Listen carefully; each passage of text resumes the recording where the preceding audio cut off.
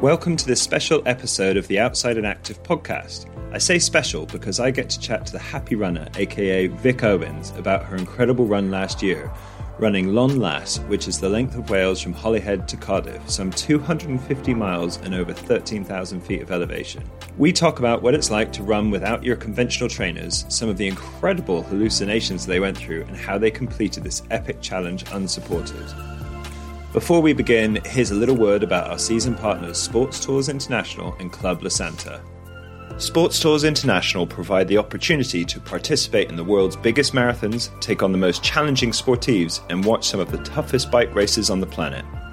As international travel partner of the 6 world marathon majors, including TCS New York Marathon, Tokyo Marathon, Boston Marathon, BMW Berlin Marathon, TCS London Marathon, and Bank of America Chicago Marathon, as well as the VIP tour operator of the 3 Grand Tours and 5 Monuments of Cycling, they get people of all ages and from all walks of life to the starting line or in prime spectator view. Find the next event to inspire your running at sportstoursinternational.co.uk. It's not just mass participation you could choose either. They also have an exclusive partnership with the world's #1 training resort, Club La Santa in Lanzarote, to accommodate anybody looking for training or active holiday at this incredible sports leisure resort. Try your hand at over 500 different activities and enjoy recovery in the sunshine and an array of wellness facilities for all ages, abilities, whether solo, groups, couples, and families. To find out more, head over to clublasanta.co.uk. Welcome to the special episode of the Outside and Active podcast. And I say special because we get to chat to the happy runner, Vic Owens. Hi, Vic. Hi. And we have some slight signal issues because I think it's you, but you're in the middle of the storm in deepest, darkest Wales, right? Yeah, I'm in North Wales, Denby, slightly rural, kind of on the outskirts. There's a massive storm. So, yeah, signal is a massive issue right now. Yeah, that's fun and games of the internet world, I suppose. Yeah, I mean, it's never 100%, so throw a storm into the mix and it's just, it's not good. Happy days, yeah. Okay, well, we're not here to talk about the storm, although that was definitely interesting running out in some of that wind lately.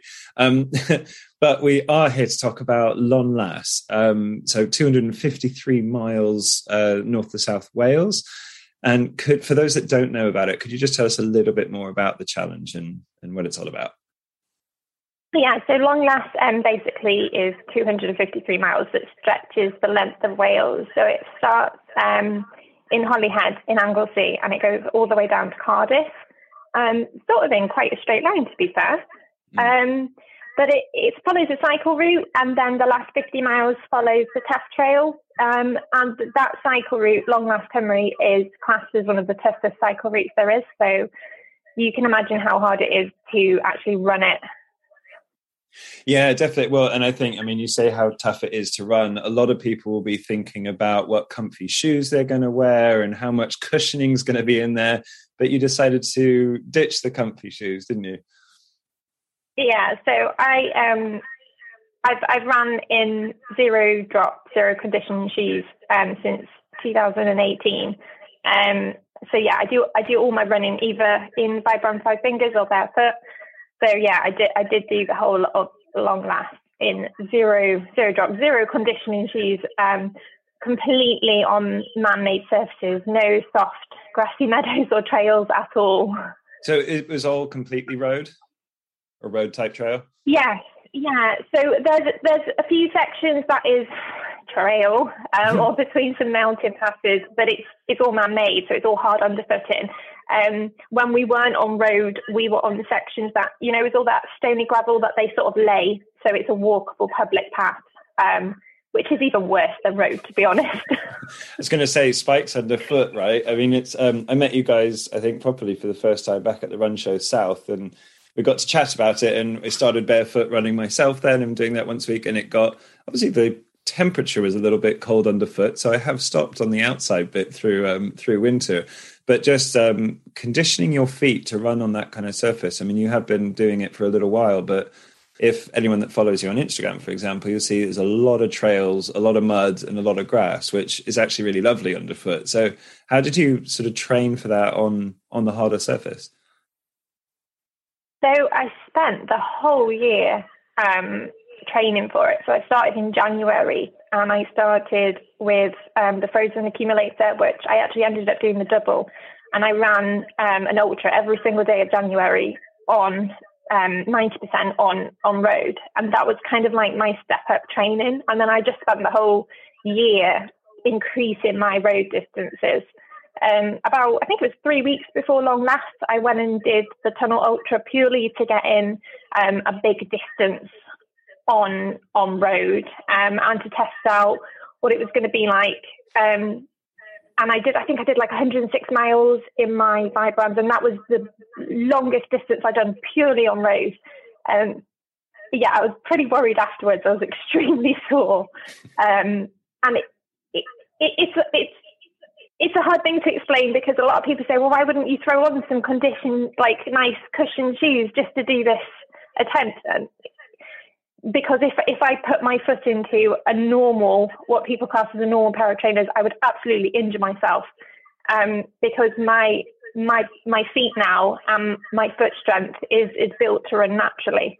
So it'd basically be like trying to run in high heels for me, which would be utterly disastrous and not beneficial for my body at all. No, definitely. It's a path I'd taken that I absolutely love.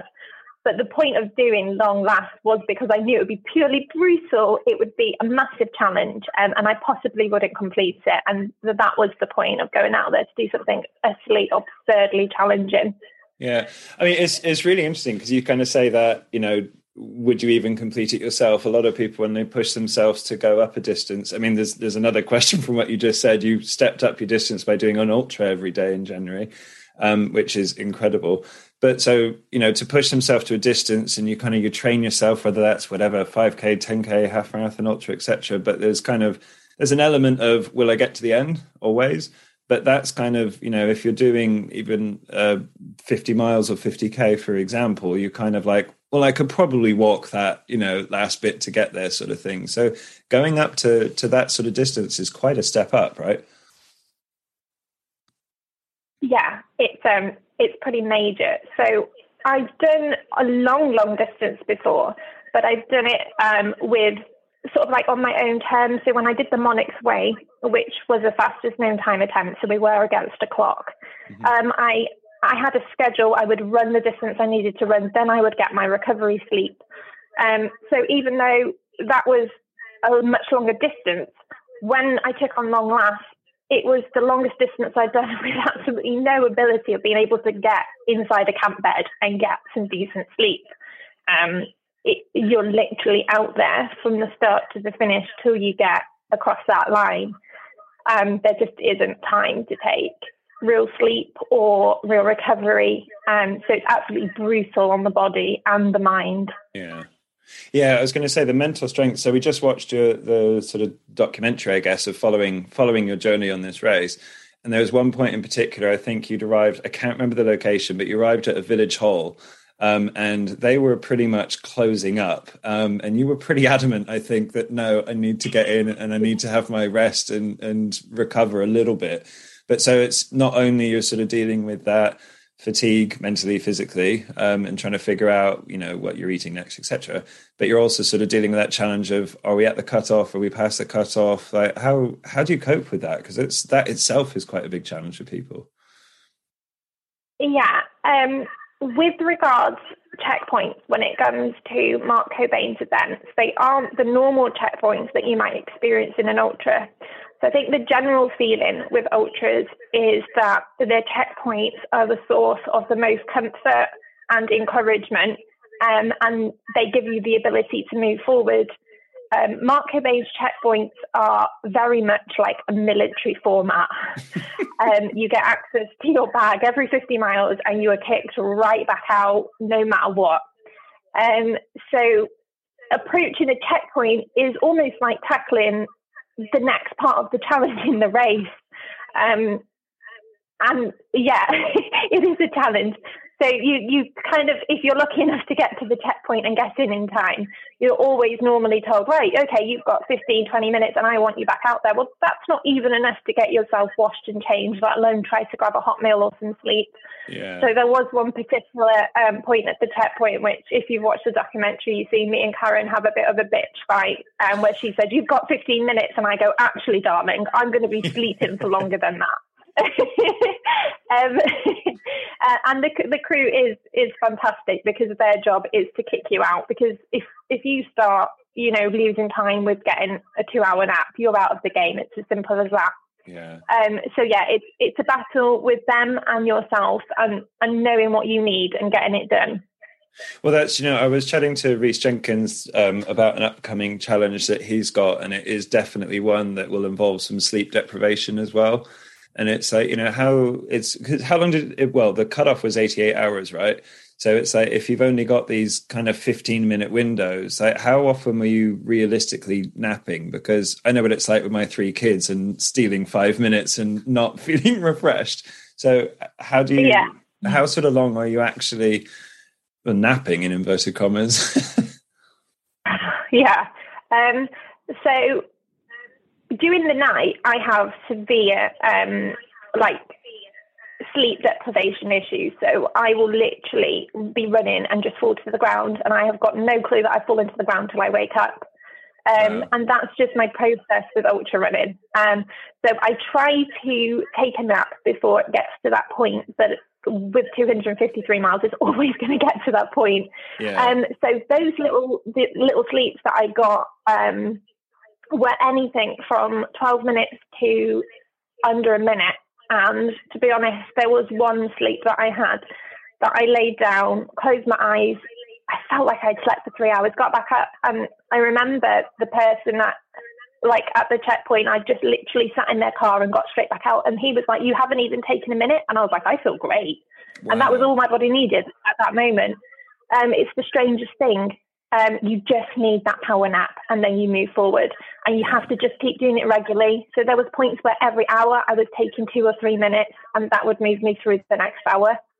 And then there can be points where you take 15 minutes and then that takes you through maybe a bit of a longer spell. And it's literally your body decides. You don't have a choice. It's not a choice you make. Your body decides, and it's as simple as that. Yeah, and so you very much follow body, maybe not so much mind, I guess. Yeah, yeah. Well, so I also know, Courtney Dauwalter follow a lot of her insane challenges too, but she's talked about that kind of the hallucinations that she gets, especially when she gets to that sort of sleep deprivation stage. So do you, I don't know if the word is suffer, but do you sort of struggle with kind of hallucinations when you're awake for such a time and putting your body through such an incredible achievement? Massively, yes. So during the night with ultras, it's normally the second night for me that I experience hallucinations. But I'm always aware the hallucinations. So you can always, even though you're hallucinating, you do have that touch of reality. You can say, you know what, that bridge that's just flown past, I know that's not real. I'm going to laugh about that. But on long last, it was the first time where I'd had hallucinations during the daytime, and I did not know that they were not real. I got to a point that I was so severely sleep deprived that I didn't know if Gordon was real or not. I began to question if he was actually still with me. I was literally clueless. I got to the point where I was sobbing because I thought, if at any second Gordon disappears and he's not real, I'm in real trouble because I've been hallucinating from mile one, and that's not good. And that's at the point I was at. I was just so exhausted. But both me and Gordon had hallucinations. There was a section in the night where he kept saying, this badger is just faster than me. And I was like, what badger? And he's like, this badger that keeps running past. I was like, okay. Oh boy. And he just kept banging on about this badger. Poor badger. How do you have something that kind of recurs for you? Is it, whatever, it might be the badger, but when you get to that stage, is there, on a lot of these challenges you do, is there something that recurs in that hallucination? I always architectural things I see. And to the point of I can touch them. They're real. I've actually leaned against something before, and just held myself in midair because I was convinced there was something there that I was leaning against. And so I always see really beautiful architecture. I don't know where that has come from. And it's usually bridges. I have quite a fascination with bridges, so I always see beautiful bridges. Well, really, I'll leave the really psychologist to pick that apart for you. On this occasion, I also had a massive hallucination about Rhys Jenkins, which was hilarious. And I was convinced it was real. And Rhys actually came out and sort of like waved us on when we went past his village. And it was at that point that I realised that my previous hallucination was not correct because here Rhys was in the flesh waving us on. So you came to cheer on, so it wasn't just a hallucination. Yeah. So we went past sort of where he lived, and him and Kerry's had the car parked up, and they cheered us on, and we went past their car, and they were blaring out, I think it was Tom Jones music or something. So it's a very Welsh affair, it sounds like. I said to Gordon, is that Rhys? Are we imagining him? He said, no, that's Rhys. And I was like, oh, so I must have been imagining him before then, if that's Rhys. So it was a rude awakening moment, realising just how exhausted I was. Yeah.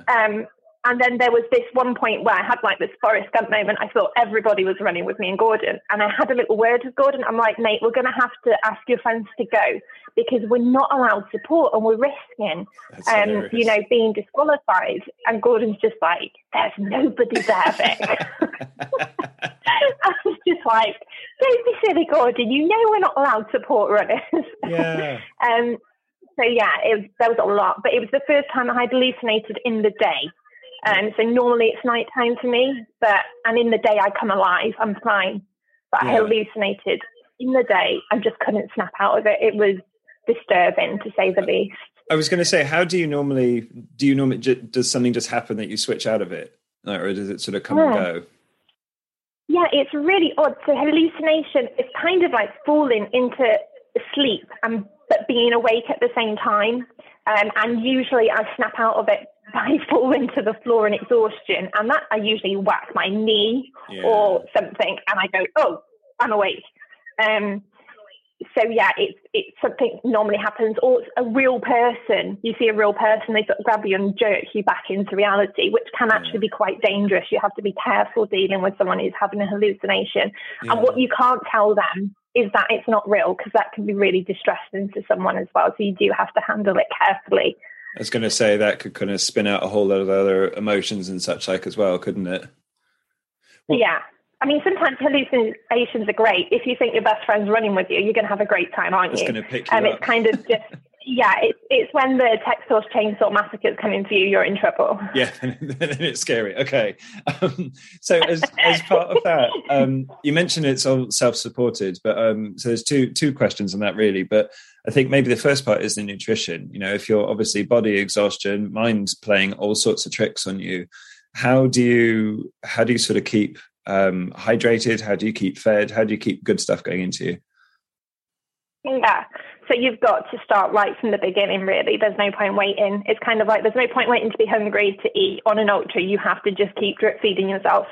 So I'm quite lucky because Active Root works massively well for me. So I kind of drip feed myself back constantly through ultras. And we had to... on this race, we had access to our bags every 50 to 60 miles. Yeah, so we had to retop our food up. Obviously, there's going to be nothing fresh in that bag. You're living off like slapjacks and sort of like processed food, and hoping that you can grab something nice at a chippy or a shop as you go along. Okay. So did you have to sort of pack that bag for the full journey and picking up snacks along the way? Is that kind of how it works? Yeah, and you weren't allowed to take, if anyone came out to wave you on, you weren't allowed to take anything off them. So you couldn't sort of like pre-store food anywhere or ask anyone to help out. You were completely on your own. Oh, wow. So even if there was like a little dish of jelly babies or something like that, you had to say no? So if a friend comes, Rhys came out to cheer us on and that's okay. But if he had brought out food and we took it, that's disqualification. It's against the rules. Right. Yeah, okay. And so it's everything self-supported from kit and food through the whole journey. Exactly, yeah. So you could use like shops en route, but you couldn't do anything like run into a spa or book a hotel or anything. None of that was allowed. Have a little hot tub halfway through would be probably quite nice at some points, I guess. Okay, so I remember when you were doing the challenge and we were kind of watching you on the tracker. And I know at one point, I think there was probably some of us going, is she going to do it? Are you going to make it? I think the film very much sort of shows that as well. But there was a sort of switch, I guess, where you were you calculating the times on the fly to sort of see what sort of pace you needed to do to get it done in time? Well, we got to a point, I mean, the last checkpoint, and I had lost my my lead that charged my watch. So my watch had died. Right. That lead to charge my phone was also gone. I'd left it at a previous checkpoint just in tiredness. It had been left in the plug.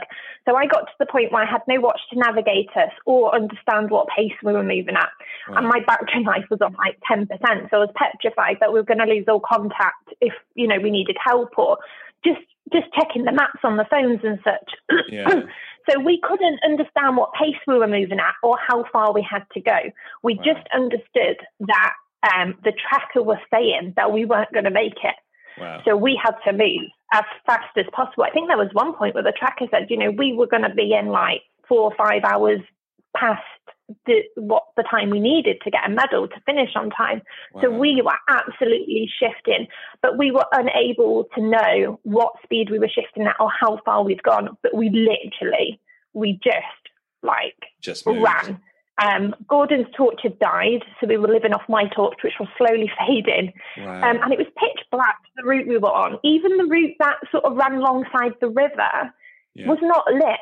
I mean, I don't know how we didn't break an ankle because we were flying and tripping over all sorts. And what we just had no clue. Well, and you sort of mentioned you weren't quite sure how far you'd gone. Did you have a rough idea? I mean, is this kind of like 200 miles in type of thing? So you're like back to the exhaustion and everything. When we left the last, when we got to the last section where they gave us a bit of water, I think that was a marathon to go. So sort of we could roughly think, well, this bit we know from here is 10 miles, we know from here is 5 miles. But when we got to the point where we were in Cardiff, and I said to Gordon, we must have about a park run left, and I live in park runs. Yeah. It was like half an hour to go. We had done 253 miles. Every part of our body was falling apart. Yeah. Emotional, physical. And we had half an hour to do 3 miles.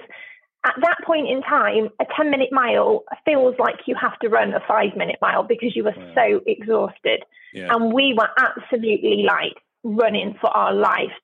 At that point, I didn't care if we made it across the line in time as long as we did our best. Yeah. If we'd started, just I'd walk in and not made it, I would have been gutted. But if we'd sprinted to the finish and not made it, I would have been content with knowing I'd done my best. So I just knew we had to run as fast as possible and just do our best. And the fact that we made it in the last minute, goodness knows what seconds to spare, I was just shell-shocked for hours afterwards, just sat there, just completely shell-shocked. I mean, you could definitely see that in the film. And I remember some of the social footage at the time as well, that kind of, I mean, maybe it was the last 100 meters or so, kind of coming around the corner, and everyone was kind of screaming like, "Go, go, go!" Like that must have been, yeah. How did that feel when you sort of finished? Undescribable. Mark had to go back to the hotel to get our medals because nobody believed we were going to make it. So the medals had been packed away. They had packed everything away. Nobody believed we were going to get there in time. Amazing. And I remember when he put that medal in my hand, it was like being given a lump of gold. It was just everything. It just literally overwhelming. I imagine it must have felt like it weighed like a ton of gold as well at that point, right? It's a really decent medal, you know. Yeah, amazing. It was well worth it. You know, if he'd put in my hands, like, I don't know, to be honest, he could have given me a jelly bean at that point and I would have been made up. But the medal's pretty decent, to be fair. Yeah, amazing. Well, congratulations. I mean, it's an incredible feat that you've accomplished. But I think what a lot of people want to know, and especially if they saw some of the pictures after your tunnel ultra, what were your feet like? Sore. My feet were sore. So I came away with no injuries, absolutely no injuries. I was running the next day. My run streak continued. It was pretty slow going, but it built back up. I had immense fatigue. It took me months to recover fatigue-wise. Right. But my feet were sore. They were very sore. So there was no cuts, no nothing. There wasn't really much swelling, but they were sore. I've never experienced soreness like it, as you would expect, you know. So it's kind of like explaining when you break a PB on a short session and the next day your legs are like, oh, what did you do? Yeah. So when you run in minimalistic shoes or barefoot, your feet do everything. The shoe doesn't do any work. Yeah. So it's kind of like that feeling. They're like, what did you do? Yeah. And I did it for 353 miles. So they were sore for quite a while.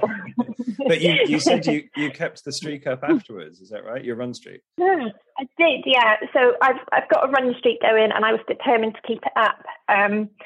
So I think for the next 5 days, fair play, my daughter Sophie, who's 14, came out and did that five solid days with me to help me out. Amazing. And she was walking and I was running to keep up with her walking. That's how slow I was. And she was like, Mum, you can walk faster. And I was like, but it's a run streak. I'm running it. She's like, but you can walk faster. And I'm like, that's not the point though. And I was that slow. And then it just slowly came back. But the fatigue, I'm renowned for bouncing back really quickly, and my recovery times are really short. After long last, it took me months. It wasn't till January where I felt like I owned my body again. It was a long process, and emotionally, it was a massive emotional healing process. Yeah, I can imagine, because it's complete and utter exhaustion, right? Yes. And it's overwhelming as well. You know, you kind of come back and you have everyone's telling you how amazing you were and what an immense achievement is, but you're just sat on your sofa thinking, I am so tired. And you're just exhausted, and it just takes a while for everything to sort of level out and for that sort of feeling to just I don't know, to just kind of understand what you've done and just process. The process just took me a long time. It's comprehending the incredible challenge you've done. Well, and watching the documentary really helped me, I think, heal. Seeing it from that perspective and seeing it unfold on the camera was a great healing process for me. Well, and if people would like to watch it, which I do highly recommend, because it kind of everything I think we've talked about, you can see and I think realize some of the pain, but also some of the joy. So maybe to finish on that, what was one of the highlights from the whole thing? Apart, I think finishing obviously, but what was another highlight for you throughout the journey? We went through a mountain section, and I remember being told that it was going to be the toughest section. But it was the most beautiful section because I was in the mountains. Even though I was on a man-made trail that was really hard and stony, we got to pass through the mountains, and we got right up to the middle bit. And Gordon decided it was sleep time because he hadn't slept properly till this point. And we both slept just in the middle of this most beautiful mountain valley. And I remember waking up literally minutes later because Gordon was snoring so loud. Brilliant. And just laying there and thinking, this is why I run. And it was the only section on long last that I enjoyed. It was like a 5K section. And it was just beautiful. This tiny piece in the scheme of things. Oh, it was just beautiful. It was really beautiful. There was like a bird of prey flying up above, and it was just so scenic. And I think because all I'd seen was road, I appreciated it so much more. And that every time I think of Long Last, I go back to that. Amazing. Absolutely amazing. Okay. So, again, congratulations. I think it's incredible what you've achieved, but I think you've got something else brewing. If anyone does follow you on social media, which we could share all the links to, etc. later. But you've got something else brewing starting on the beginning of March, haven't you? Yeah, so at the beginning of March, myself and my very good friend Ben Weeks, who we both work together on Barefoot Crew, along with Case and Damien. The two of us, are going to go and attempt a world record, both from our own locations and homes. But that is the most barefoot half marathons run in a month, and the most consecutive barefoot half marathons run in a month. So the current record is 20, and that's a male record. So Ben's going to go out and try to beat that male record, and I'm going to go out and try to sort of set the female record. Yeah. So this is going to be interesting because I live in North Wales. Yeah. It's still winter. And for some reason we picked March, probably because it had 31 days in. Yeah. And we were feeling, like the best 31's a good number. So this is going to be, I'm excited because I'm ready to plunge back into full barefooting again. Yeah. And also slightly nervous because I think people have quite a high expectation level of me now. They're like, you're going to smash this. This is going to be easy for you. No, it's not. Yeah. And this is barefooting every single day. Half marathon isn't a massive distance for me, but when you're out there every single day in North Wales in the winter, it's going to be a challenge. It's going to be the longest consecutive barefooting I've done. And we're looking at 400 plus miles in a month barefooting, which will be the most I've done so far. And what was the sort of total distance for the record before? Sorry. 20 consecutive days. So 20 days is the current record. Yeah. Wow. That's incredible. And I think we can probably have another catch up, perhaps through that, but maybe when you've done that as well, because I think that brings a whole load more questions.